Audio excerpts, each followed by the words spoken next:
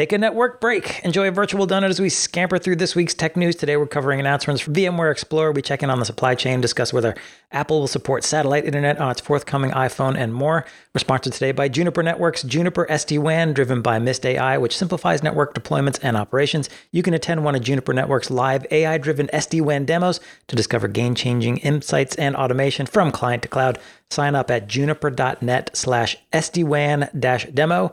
That's juniper.net/SDWAN-demo. And stick around for a sponsored Tech Bytes conversation with Nokia about how you can develop custom apps using Nokia's SR Linux Network OS and Nokia's NetOps Development Kit, or NDK. With SR Linux and NDK, you can write apps to help simplify network operations, and we talk with Nokia about real-world apps that their customers have developed.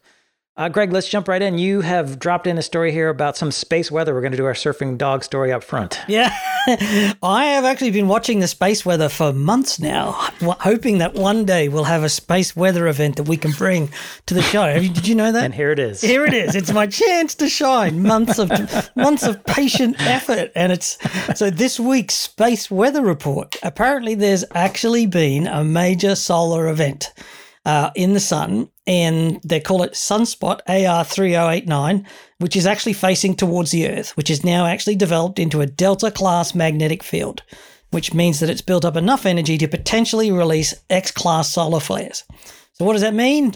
That means if it actually happens that it does actually release an X-class solar flares, there's actually a significant risk of damage to infrastructure. So what we're saying here is that a flux of electromagnetic energy is released from the sun in an X-class flare, then that will create a geomagnetic storm if it hits the Earth, if it happens in such a way that it hits the Earth.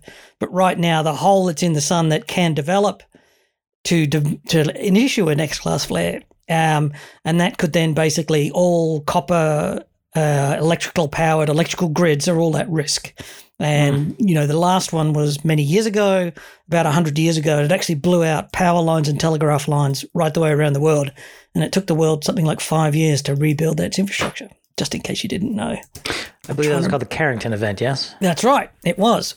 So this is still regarded as a low-risk event. They're saying it's a 5% chance of developing into an X-class flare.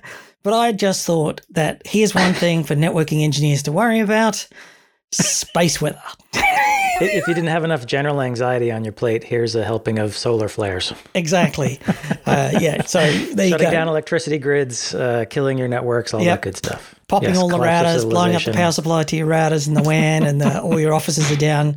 The world pocket, the zombie apocalypse is sort of built around this type of nightmare. It's sure unlikely, as we said, but yeah.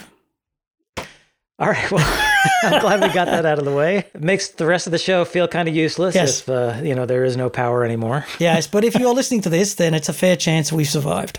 That's right. It's actually scheduled to arrive on Sunday, the 4th of September. It is Friday, the 2nd of September, but there you go. And we will publish on Tuesday, the 6th of September. Yes, so if you do hear this, then we're okay. We made it. Very good. All right, that's something to look forward to. All right. I guess in slightly less exciting news, VMware had its VMware Explorer conference last week. The company rolled out a bunch of announcements. We've got some highlights. I'm going to start with VMware Aria. I think it's a pretty ambitious announcement out of VMware. It's essentially a multi-cloud management platform. Enterprises are struggling to manage workloads and policies across their disparate public clouds. So VMware Aria is basically proposing to be a dashboard of dashboards. Going to sit across all the silos of AWS, Azure, and Google. It sucks in your data from your cloud deployments via APIs and essentially gives you a single management platform to manage, quote, cost, performance, configuration, and delivery of infrastructure and cloud-native applications, end quote. That's according to a company press release. Yeah. So VMware Aria is a return to, 2012, when public cloud became a thing. And all of the incumbent vendors said, yeah, we'll just manage it from here. We'll have your on-prem. And remember, multi-cloud management went through a fashion for a while, and then it faded out as they realized that it was actually going to be quite difficult. And now all of a sudden it's back. Have you know? It's like, I think, these companies have been reacting to off-prem cloud for quite some time. And we've seen Cisco have a go. We've seen HPE have a go. We've seen lots of companies come up and say, I'm going to manage the off-prem cloud, but not the on-prem. We've seen the off-prem clouds try and find ways to manage both their on-prem. So AWS tries to manage your on-prem data center. Azure's tried to bridge the two by saying, we've got tools to manage your on-prem. So I like to think that VMware Aria is, a Me Too thing. That's how I see it. However, I do believe that VMware is probably better placed to make it work or make it stick this time. They've had over a decade now of developing their product, putting their product into the public cloud, and maybe this time cloud management, as in off-prem, on-prem, multi-cloud, like whether it's Google, Azure, AWS, whatever, and they're going to be able to manage VMware's infrastructure on someone else's cloud or manage other people's clouds natively and try and weld them all together. I think VMware more likely is going to be successful at this than anybody else. What do you think? I think two things. One, I think this is a road that VMware had to take because they saw the writing on the wall that net new application development is happening in the public cloud and it's not happening on VMware products, despite all their efforts around Tanzu and stuff to rope containers into the vSphere environment. So they realize, instead of trying to beat cloud at its own game, let's just be the manager of the cloud instead, which I think is a smart pivot for them to actually still provide value. Also, it's serving a need that their enterprise customers have, that there are a lot of headaches that come with trying to manage multiple public clouds. Things start to sprawl. And so VMware has those enterprise contacts. They can say, hey, we've got a product for you. I think it's the right move for VMware, whether they can actually pull it off, because it sounds immensely complicated, having to essentially tie three massive giant public clouds together into one sort of dashboard that's easy to consume for your customers. And when you start to dig into the details, you see just how many parts and pieces there are for VMware to manage. Yeah, I do think, not necessarily certain that Aria will be long-term successful. What they're trying to say is that developers need to be able to call one set of APIs. And the way that most developers solve that is they say, we're going to host this app on this infrastructure. And that might be, VMware on AWS or VMware on Azure. And they write to those APIs to instantiate and to manage and to monitor. They don't suddenly say, I'm going to deploy this app across 5 clouds. I'm not convinced that that's actually a long-term future, or at least not for another decade. I don't think we're actually there where people will say, I don't believe most enterprises are going to write apps. I believe that only a few enterprises will do app development. And in general, they'll be consuming SaaS services for a lot of stuff rather than, the road that's been paved with Salesforce and, Snowflake for data analytics and things like that, and buying visibility tooling like Cisco's, App Dynamics and things like that. Mm-hmm. They're all services. They're not on-prem. You don't need to manage those from an API. The question is, how much infrastructure does VMware want to manage? And compare this to HP GreenLake, which says, yeah, we'll give you the same thing. We'll deliver it on-prem, so maybe they make a decision. This app's here, this app's here. Why would I suddenly put VMware Aria in the middle of that? It has to add value, not take value away, if that makes sense. Sure. And I think VMware's response to that would be, well, we are adding value by giving you, kind of a manager of managers in that instead of having to go into your AWS silo to figure out what's going on and check your costs, and then the Azure and then the Google, you come here, you get a nice, pretty picture of everything that you're doing. And then as you need to roll out and deploy new stuff, you go into the individual cloud capabilities. History says not likely to win, right? Keep in mind that there's been vCloud Director. Then you've had vRealize, you've had vRealize Automation, you've had, all of the tools that VMware has brought to market over the years, and none of them have really been a success. Customers generally report a lot of pain. So if VMware wants to do that, it has to really pick up its game. Well, you did sort of prep me for the next part of this, which is that part of this Aria is just a rebranding of existing VMware solutions, including vRealize Operations and vRealize Automation. They are going to roll out new features and capabilities as well, but they're just pulling it all in under one umbrella now of Aria. Yeah, so, simple things like logs. Okay, you're going to have Aria Operations for logs. Fine. And today that's vRealize Insight, right? Log Insight or something like that. Okay. Right. Well, great. Now, are you saying that you're going to pull the logs from AWS and Google Cloud and Azure and my VMware on AWS and my VMware on Google and my on-prem all into one logging tool? Do I really want to do that? And is the pain of deploying an infrastructure to do all that worthwhile, or am I better? Do you see what I'm saying? It has to be doing something. It can't just do the minimum, because the pain threshold of managing a manager is something that we learned 30 years ago, especially in networking, when we had those big fat HP OpenView type managers of managers that were, yeah, you could send all the logs in, but it was horrible. the platform was awful and it didn't do anything because it was so general. So that's the weakness in the strategy. Right. I did get flashes of that just massive complexity of something like an old school OpenView or the others that were like it. And I think VMware recognizes that. And so one of the things they're trying to do is say, we'll keep data, where it's natively stored, and we're just going to essentially put an API layer over everything and deliver the information to you via a SaaS console. So you don't even have to worry about throwing up all of the infrastructure to run this. We'll deliver it to you as a service, leveraging the APIs that are already available from AWS, Azure, and Google. Yeah. So I think it's not entirely like having to deploy OpenView, which you had to set up and stand up yourself and manage yourself, as opposed to a SaaS service, which this is. But equally, what's underneath this manager is far more complicated than some devices running SNMP. Yes. Yes. And that's the thing. That's what I feel like. This is a real ambitious move by VMware to stay relevant in a multi-cloud environment where they see their business model being eroded by public cloud. So big risk, potentially big payoff, but it's really up to VMware to execute. Yeah, it does. It just feels like, sure, this is natural, and this actually might be one of these tools that is just a sales pitch. We've got all the things and we can give you all the things, but people actually end up just buying vSphere, vSAN, and NSX and calling it done. Potentially. It's a bit like the sports car, the concept car that the companies put out every now and then. And it's a real car, sort of, but they're not going to manufacture it. It's just there to show off at a conference, Well, the other thing is, and I raised this issue in a blog that I wrote about this, is that the big shadow over all this is Broadcom. VMware is in the process of being acquired.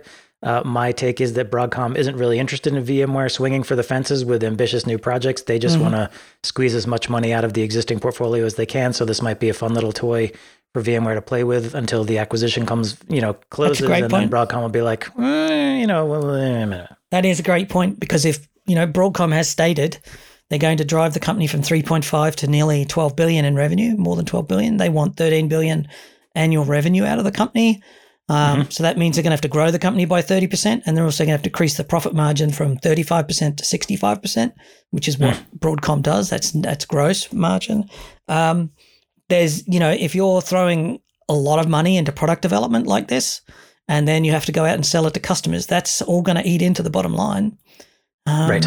And then Broadcom is ruthless about getting the financial result. Financial results come first at Broadcom, and customers come second. So is my general assumption with Broadcom, which is fine. They can run their business any way they like, and they've been very successful. Customers have been very happy with that business model, right? Symantec continues. Right. They've been selling the CAE products in the mainframe industry.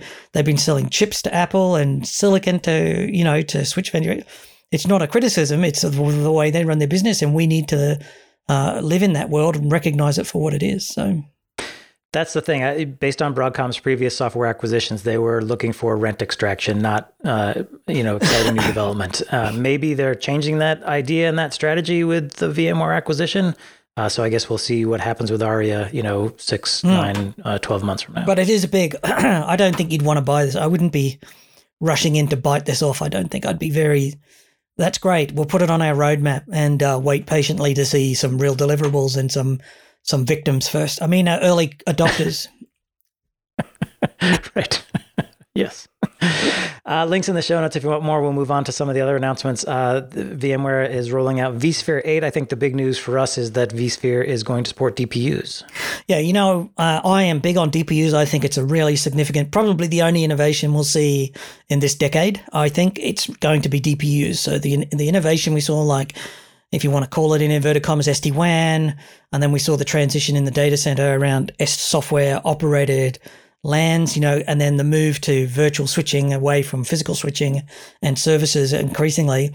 I think the only one we'll see for 2023 is the arrival of DPUs. So the fact that the CPU is no longer the focus, and vSphere is now able to support DPUs, and particularly what they're doing is saying this is going to free up the vSphere people. Really, actually, it's clear that most of the vSphere people don't understand what a DPU is when you look at the videos, and watch the presentations. I don't know if you got the same sense of it. I have not seen them. No.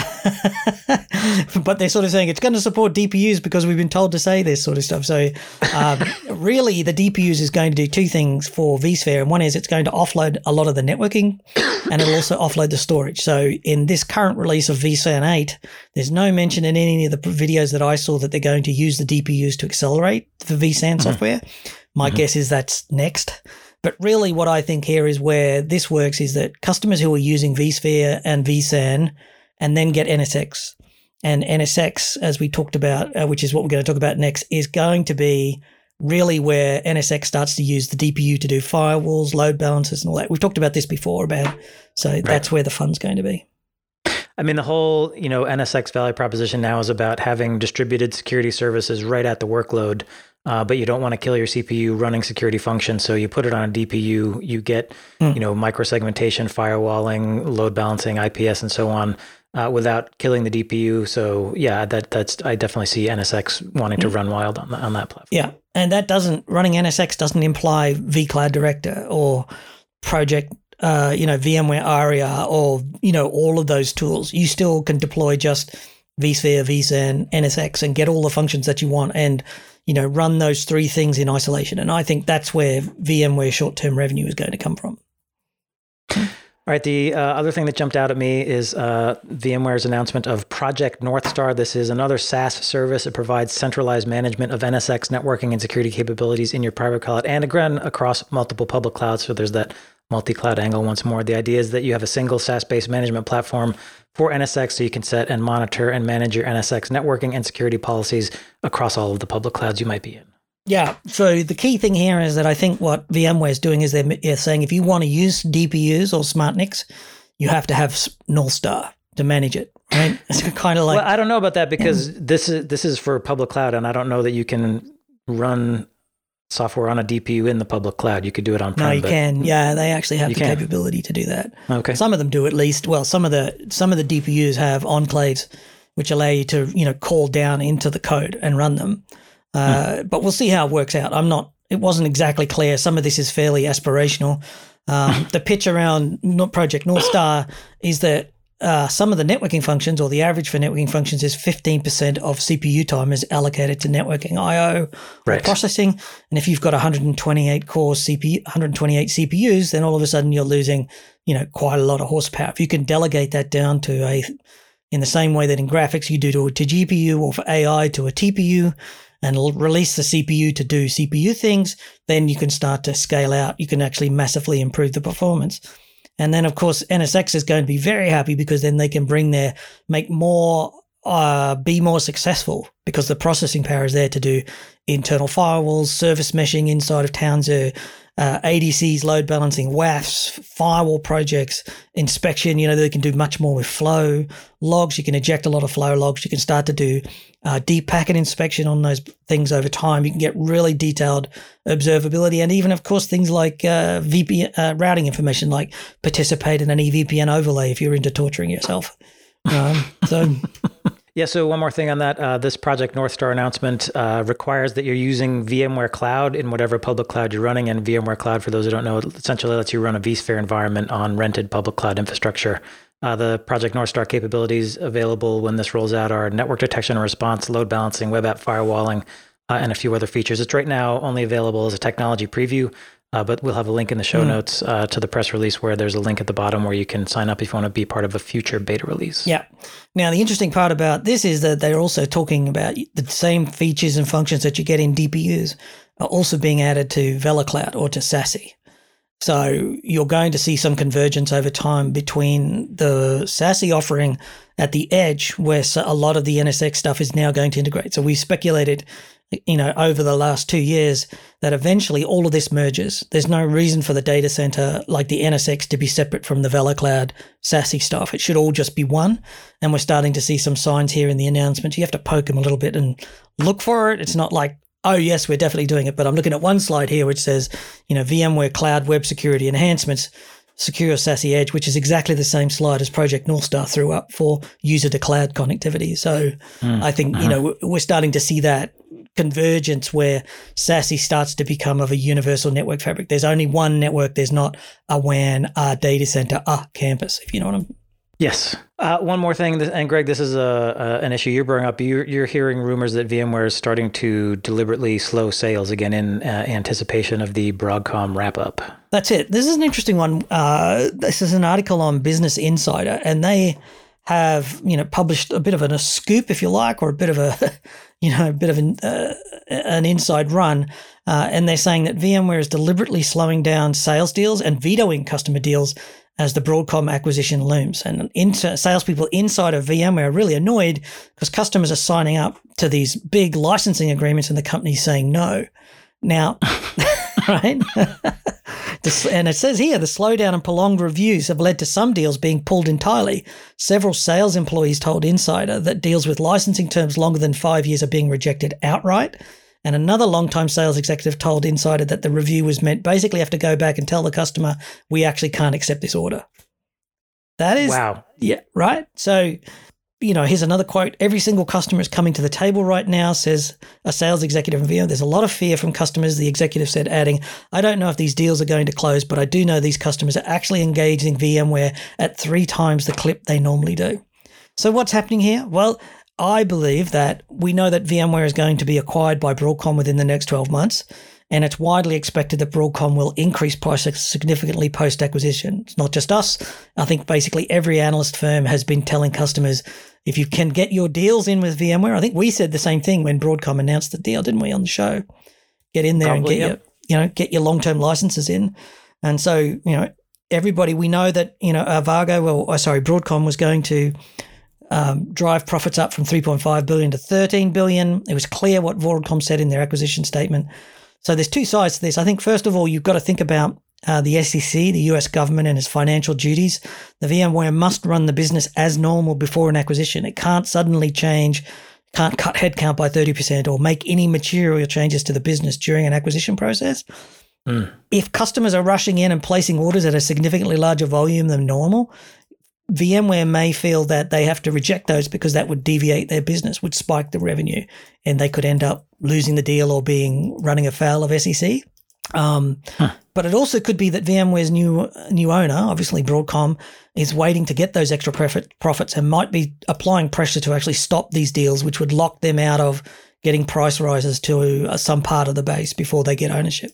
I mean, that would be definitely the cynical take. If Broadcom's looking to drive revenue as quickly as possible, then you don't want customer renewals locking in the low price today for 5 years. Well, if I'm a customer, I do, and if you're really a customer, if you're a customer, absolutely you do. And so here's the challenge for VMware executives: if you are really focused on the customer, don't do this, right? Because I will point out that Nutanix has just had its best quarter ever. And, people are switching to Nutanix. It's fairly clear that, if you're not willing to keep them happy, customers will walk. They literally had their share spike from something in the order of $18 to $22 this week because their earnings, absolutely shot up. That might be because they're spending a lot of money on marketing, but still. And it was a week ago that VMware announced that their subscription revenue went up 22% year on year. Okay?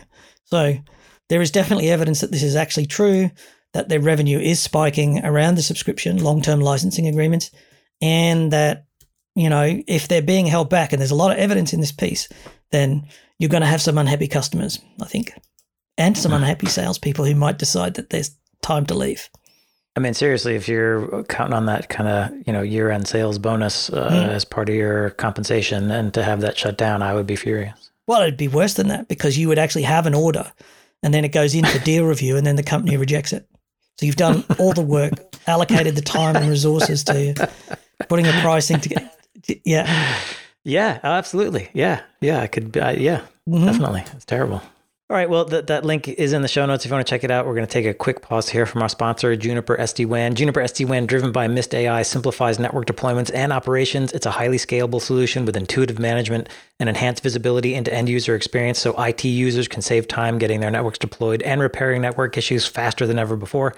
And speaking of experience, Juniper believes that experience is the new uptime. Juniper provides superior user experience with a session-oriented architecture that can reduce latency by up to 60%. Juniper users experience noticeable improvements to application performance and critical voice and video calls that go uninterrupted.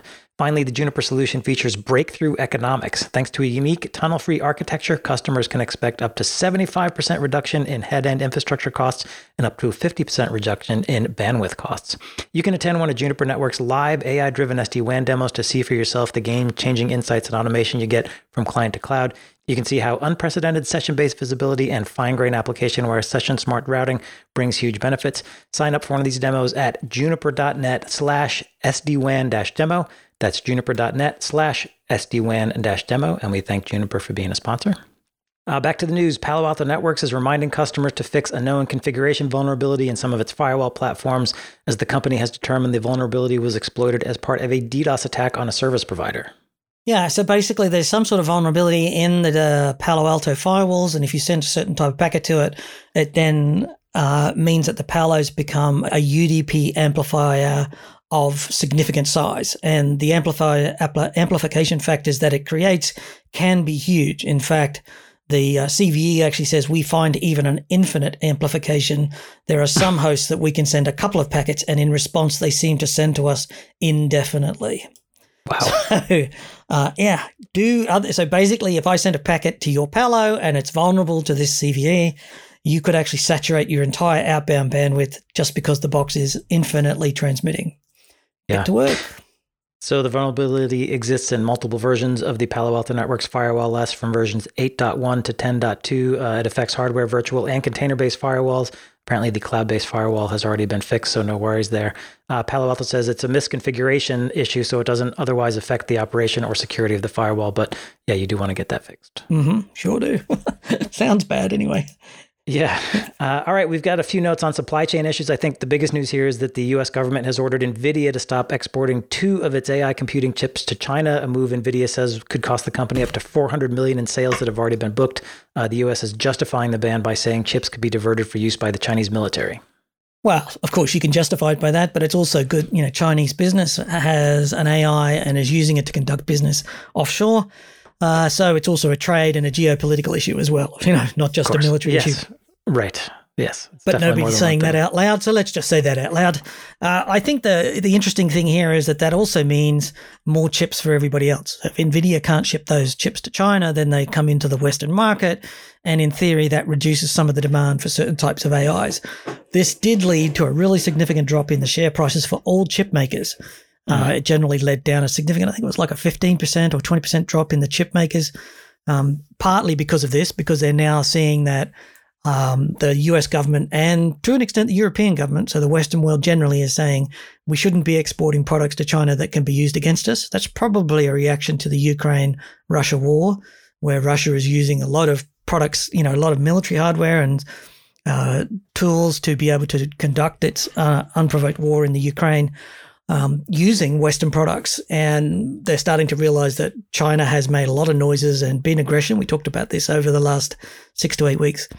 The second thing I wanted to note here is that this is just one of a series of things that happened in the supply chain. Demand for shipping via ships, as in shipping is a general thing, has slowed down, and forward freight rates are now returning to reasonable levels. So what's actually happening is the forward demand, or the forward booking for capacity in containers and ships going across the world, has actually now dropped. There's actually capacity, and the pricing for booking container space is now realistic. So that suggests that there's less freight moving around. Now, some of that is due to slowdowns in China. There's been heat waves. There's a lack of water in the Yangtze, and also due to the way the Chinese government approaches COVID. As soon as it's detected, They lock down entire towns, and so productivity would be affected. But if you've got factories with electricity and water shortages, and society with electricity and water shortages and lockdowns, then production's also slowing. So maybe there's some of that. But also many of the chip makers, TSMC, all those types of things, are saying that future orders are actually slowing down. So towards the end of 2023, there's no continued growth in orders. There's actually slowdown. And they're making various statements of excess inventory due to pre-orders. So one of the things we speculated about at the start of the supply chain crisis is that if I was an IT vendor, I might order in bulk to get it all in. Right. And now I've got a warehouse, or I've got orders sitting in the pipeline that I now have to sell because I can't cancel them, can I? Right. So obviously that's one thing. The pre-orders may actually have been bumped up to make sure that they had a capacity of stock eventually. We're also seeing reduced demand due to inflation in the US and the EU. There's the war in Ukraine, of course. And then we're also seeing tensions between China and Taiwan, which is leading to geopolitical issues. So take your pick of any or all of those.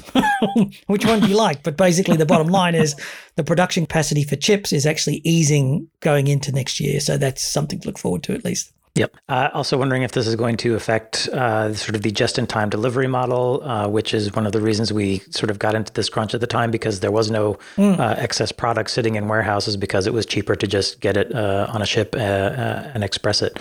And now curious if companies are going to decide to tweak that model. Yeah, it'd be interesting because in part you want the just-in-time delivery so that you can iterate your products quicker.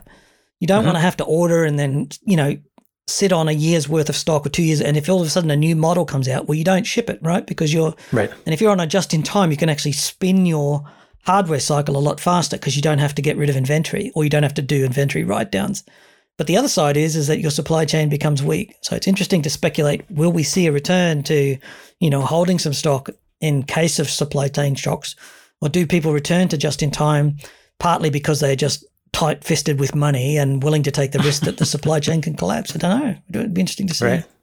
Well, all right. Moving on. Last week, we talked about a partnership between T-Mobile and Starlink for T-Mobile phones to someday be able to get internet service from Starlink satellites. There are now reports that Apple's forthcoming iPhone 14 may include the ability to use satellite internet for emergency purposes. Apparently, the hardware issues have been sorted, but Apple hasn't been able to ink a deal with carriers to make this connectivity happen. Yeah, there's two analysts, Kuo and Mark Gurman, and both of them have agreed that iPhone has satellite connectivity in the hardware today, and certainly the iPhone 14, which is rumored to come next week.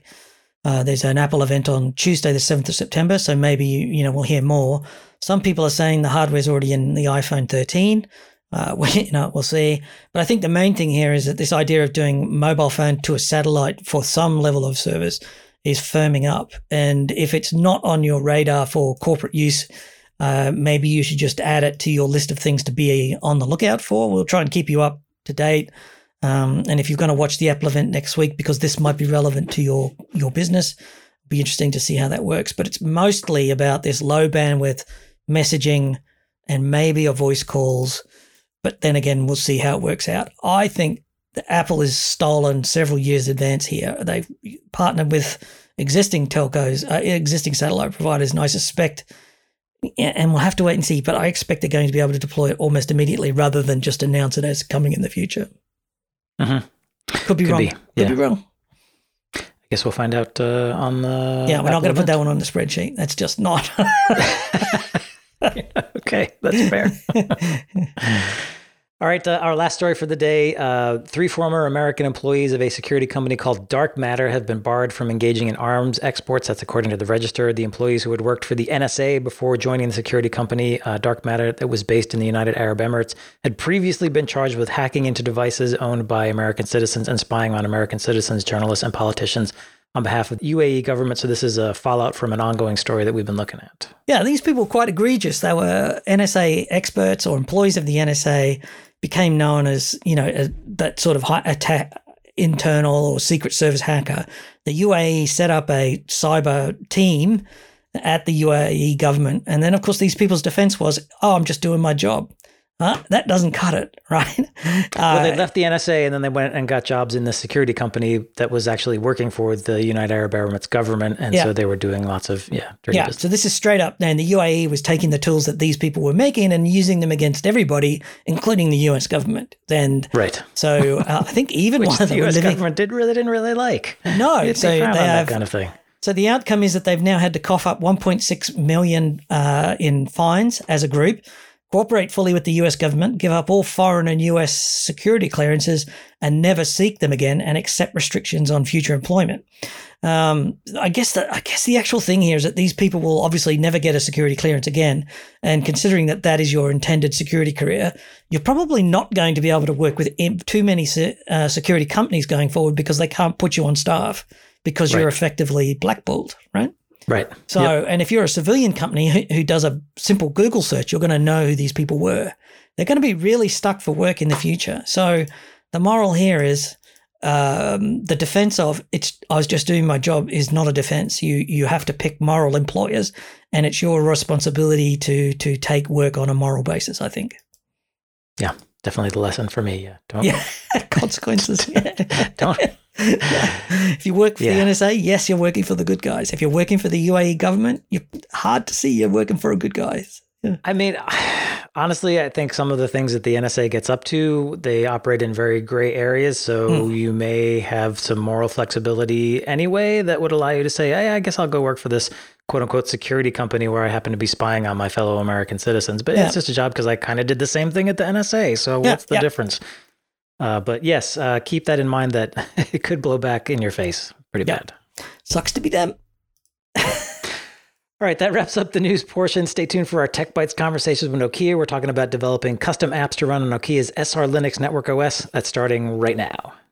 Today on the Tech Bytes podcast, we talk with sponsor Nokia about its SR Linux network OS, and more specifically, because SR Linux is open, customers can write homegrown apps that solve specific problems using that NOS. Is this a good idea? Do customers actually do this? Here to discuss is John Lundstrom. He is Director of Web-Scale Business Development at Nokia. John, welcome to the podcast. So vendors do like to talk about openness, but is an open NOS something that customers actually want? Are they taking advantage of it? Yeah, surprisingly, they are actually really in need of more flexibility and control of the NOS to fit their unique needs, but actually making that easy to do is paramount. Unfortunately, legacy NOSes aren't architected for this. So what about SR Linux then enables this quote unquote openness or flexibility? When Nokia designed the architecture of SR Linux, a key goal was actually to enable extensibility. That meant starting with standard Linux, our proven protocol stack from SROS, Yang models for everything, and some modern management interfaces like GNMI and gRPC.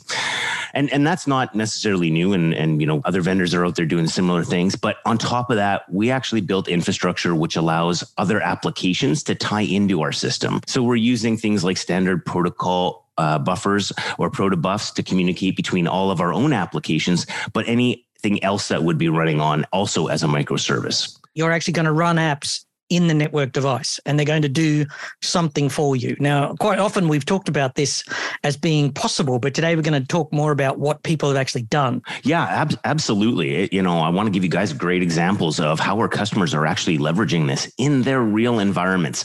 And that's not something that really has been possible before now. So you're using protobufs, gRPC, GNMI, Yang modeling. Do you also have some kind of development kit that folks take advantage of? Yeah, the NDK, we call it, making sure that was easy to use actually, was kind of key. I see actually similarities with how my kids have gravitated to things like Minecraft and Roblox, which are also very highly flexible and very intuitive to kind of get started. So we kind of are taking a page from that. And we built some onboard documentation for all the Yang models where absolutely everything must be defined in the box. And I think the other thing here is that Nokia Development Kit, NDK, I'm guessing that's what it is, but I bet money on it. That's what it is, right? Yes, yeah. I think the interesting part here is that you're putting a lot of effort into this. You're promoting it. You've been on the show several times, and we've talked to you a few times over the last year or so about the idea of programmability in SR Linux and about the NDK and touched more. But this isn't just something that's, like with a lot of other networking vendors, they just say, yeah, we've got an API. Ask us about it. But you're actually saying this is actually a key differentiator from your perspective. Yeah, customers want that flexibility to go in, but you have to make it easy to consume. So when you use things like protobufs, there's actually compilers out there for a variety of different programming languages. So operators don't have to go and learn whatever programming language our apps are built in. They can build them in their own language. That just makes it easier for them to interact with our system, to put those applications. And then we did things like added in lifecycle management of the apps. So whether it's our app, could be BGP, could be LLDP, or whether it's somebody's third-party app that they've loaded on, they all have to have a Yang model. They all can use the northbound interfaces of GNMI and gRPC to control them. That makes it consumable now and really kind of opens up the possibilities. And I think also we've seen a maturity in terms of people saying using APIs to program instead of, the move away from CLIs and the use of containers inside the SR Linux. There's a whole bunch of underlying activities. There's a whole approach to using developer-like tools or using the modern way to go forward than we've seen before. It took a long time though, didn't it?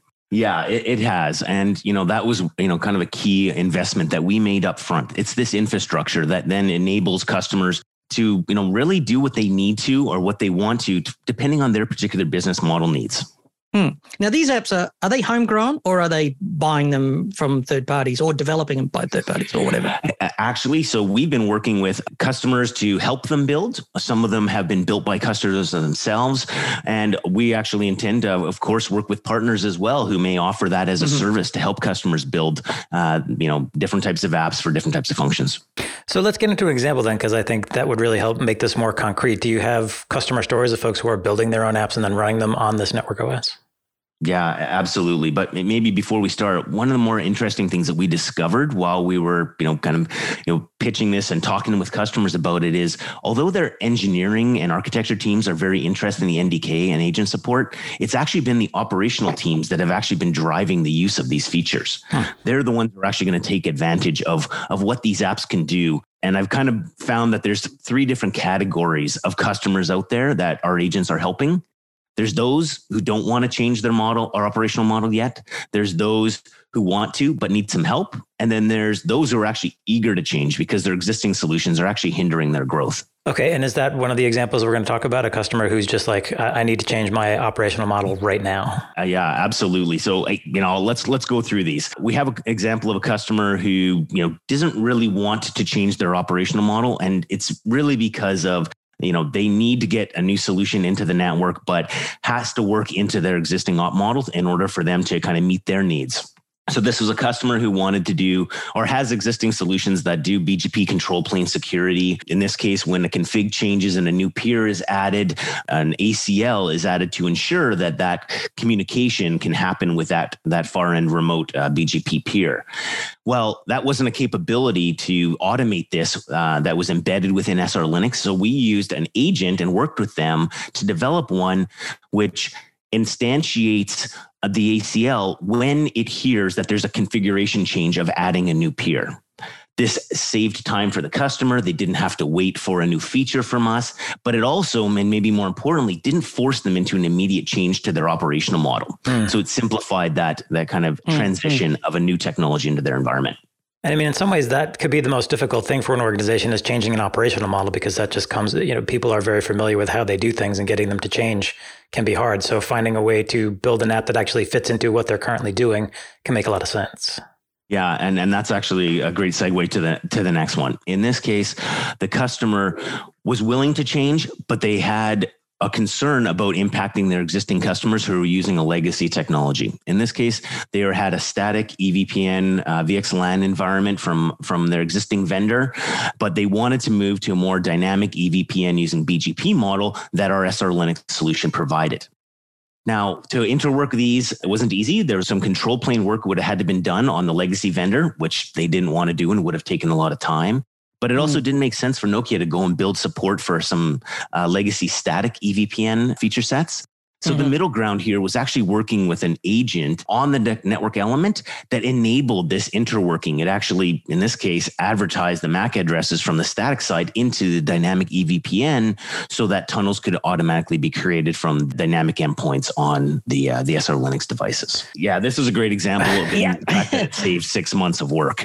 Yeah, well, I was actually thinking that in the past they would have, put in a feature request and gone to bat for, with the product manager asking you to add this to the product, and you would have gone like, I don't want to. This is just a product that only one customer or a couple of customers wants. And it makes sense that now they can say, well, and not have to wait 6 to 12 months for to get approval, and then for it to go into development, and then for it to have to come out in a version. They can probably in a few months actually develop an app that goes into a container that emulates this static EVPN functionality that you're talking about and get something working without having to go through all this other pain. Is that unreasonable, or am I off the mark there? 6 weeks. It took us 6 weeks to get this working with this customer. And they've implemented that. And I would say that's a pretty good, return on the investment for them instead of waiting for 12 months. Yeah, sure. Or more for it to come out in the code. And I think the other thing here is that operations, we're seeing a shift. It used to be design and strategy got to make all the product decisions about how it looked, and the design was done, and then it used to be put in, and that was it. Operations just got what was thrown over the fence, and they just had to keep it the same. This is a case where operations is actually now saying, we need to change something, and we can, and we will, and we do. And that's kind of like NetOps as I see it. Because the opportunity was there, because the product supported this, you can do this type of thing. Yeah, it was a bit of a perfect storm. We had built the architecture in SR Linux to support these third-party agents and the NDK, and it can be consumed very easily. So the barriers for the operations teams to actually go and make these changes or build little apps was that bar is pretty low now, and it's really opened up the possibilities for them to do things that either they do today and they want to do similar, or to try new things, kind of important for them as they continue to grow and see new challenges in their network environments. So of the 3 types of customers you've been working with, the third one I think we haven't covered yet is customers who are really looking, they're champing at the bit to do something new. Yeah, we have a customer, a very large customer who was eager because they were being held back by the architecture that they had. They needed a variety of different agents, and they've really leveraged a variety of different embedded functionality now in SR Linux. So they started with distributed analytics. They had an existing toolkit for their solution, which was pulling in a variety of different derived analytics into a northbound system, doing reporting, doing state monitoring, etc. The format that they were receiving that in from the other devices in their network was not the same that we would have been sending it on our GNMI interface. So they put an agent onto our device, which actually just switches the format of what information they can gather from us and sends it off to their northbound system. This eased the integration into that northbound system significantly. So essentially just doing some basic translation or reformatting. It sounds simple, but when you now push it out, make it distributed out onto the actual network elements, you're saving more compute power back at wherever that northbound system would have had to do that translation itself as well. I'm guessing then this is an organization operating at significant scale where something like this could make an immediate difference. Yeah, absolutely. Yeah. They extended that to modeling things like config deviation. So they're actually checking and monitoring for the config deviation with an agent that lives on the device. So whether somebody, as part of a troubleshooting exercise was making a change to configuration, they know when that's happening. And this helps them avoid things like configuration drift. They, at the scale that this customer is working at, consistency and of configuration across all their devices is actually how they kind of live and breathe. So that has been another agent for them has been monitoring that and helps maintain that for them. So this is something they built custom to make sure that they've got consistent configuration across a huge fleet of devices. Absolutely. The third one is helping them monitor for configuration variants when they are doing the installation process. So you can imagine boxes, big boxes, 288 ports getting deployed and all the cabling that has to be attached to them. They now have an agent that's running in SR Linux. When that box boots up, it goes and checks a master database, says, what ports should I have configured? What ports should those be connected to on far end devices? And it checks the link state database on our device to check what information is being advertised by the neighbors and actually compares those to make sure that, port A is connected to port B the way it should be. And, this is, significantly improving the reliability of their installations and the accuracy of those. And you can imagine that just speeds up the deployment for them and helps them in the long run. Yeah, I can imagine that, if you're talking about hundreds and hundreds, even thousands of ports, that even, a small rate of mistakes would have wide repercussions. Yeah, 1% on that box is still 3 ports that were misconfigured, right? So, which is strange when you think about it. 3 ports isn't a lot, but, you think 1% doesn't sound like a bad defect rate until you're, building data centers at scale. But there's also, I would more imagine that if I was building this type of thing, I'd be looking for failed SFP modules, because especially in the early days, 128 SFPs in a switch, you're starting to lose the ability to track those just by gut feel. And you need to have something that looks at, are they failing? Are the power levels dropping? And so you want the flexibility to do more than just, test for cabling. You want to be able to keep building on that as time goes by too, I think. Yeah, absolutely. It's the ongoing monitoring. And, if you can do that and have derived statistics or state and health of a network element at the edge, and not necessarily having to collect, reams and reams of data from every single port, every single day forever, but only getting summarized information and notified when there's actually something that's deviating from what you were hoping, then that's actually, a great use case, and one that we've also worked with customers on to build an agent for. Now, you mentioned 4 agents that this customer built. What's the last one? The last one's actually maybe the most interesting. They built an agent to manage their own agents. So they took it to the next level, and it's a great example. They may want to change the Yang model, or what information they are pushing in, or even the version of those agents. And so they've actually built a little agent which allows them to push information back and forth to the device using our standard APIs, but in the form of another agent. Now that's really interesting, because almost at the start of the discussion, I was thinking one of the drawbacks of being able to build applications for your network OS is that somebody has to maintain those applications and keep an eye on them and stuff. And they are essentially using this capability to help them with that problem. Yeah, absolutely. And these agents can all be, loaded on at any time during the life cycle, including during the startup process of these network elements. You can kind of build it into the zero touch provisioning of these boxes. So although we can help you get them on there is still a lifecycle management. We'll monitor those applications, as we do our other applications in SR Linux. But, in this case, they took it to the next level to do version control and, changes, etc. Well, this has been really interesting, John. Thank you for joining us. If folks want to find out more about how they can get their hands on SR Linux and things they can do with it, where should they go? Yeah, thanks for the time today. They can go to https://learn.srlinux.dev. All right, that's learn.srlinux.dev. We'll have that and other links in the show notes. Thank you, John, for being with us, and thanks to Nokia for being a sponsor. Sponsors make everything we do here at Packet Pushers possible. If you like this episode, you can find it and many more fine free technical podcasts and our community blog. It's all at packetpushers.net. You can follow us on Twitter at Packet Pushers, find us on LinkedIn, hear us on Spotify, and rate us on Apple Podcasts. And last but not least, remember that too much networking would never be enough.